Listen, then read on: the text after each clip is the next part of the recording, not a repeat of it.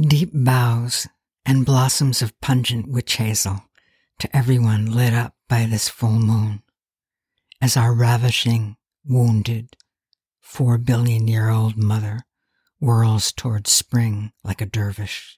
I'm Jerusha, daughter of Yudis and Yaakov, who immigrated from Lithuania and Ukraine via Palestine, where they met and married in Jerusalem on the brink of World War.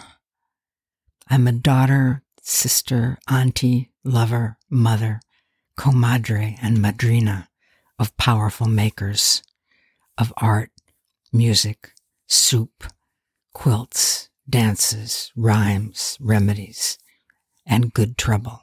When Wellfleet's little green shul celebrates the feast of Purim, our spiel flips the Megillah's vengeful mishugas and cheers not one but two queens, badass Vashti, who dares to refuse, and beautiful Esther, who dares to reveal.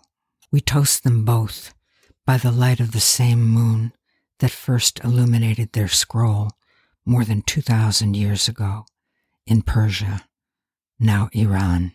And this year, we raise a glass to 22-year-old Kurdish-Iranian Mahsa Amini, whose death last September in police custody sparked a revolution, Baraya Zandegi Azadi, for women, life, freedom.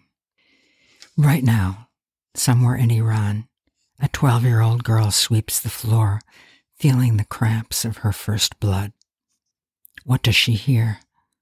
A baby crying, her mother busy making supper, some kind of commotion in the street, car horns blaring. She smells smoke, but not from the kitchen, and slips out of the house.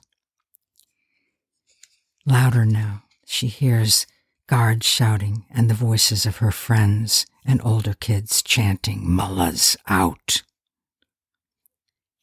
The moon is brighter than the street lights. Her pain is gone.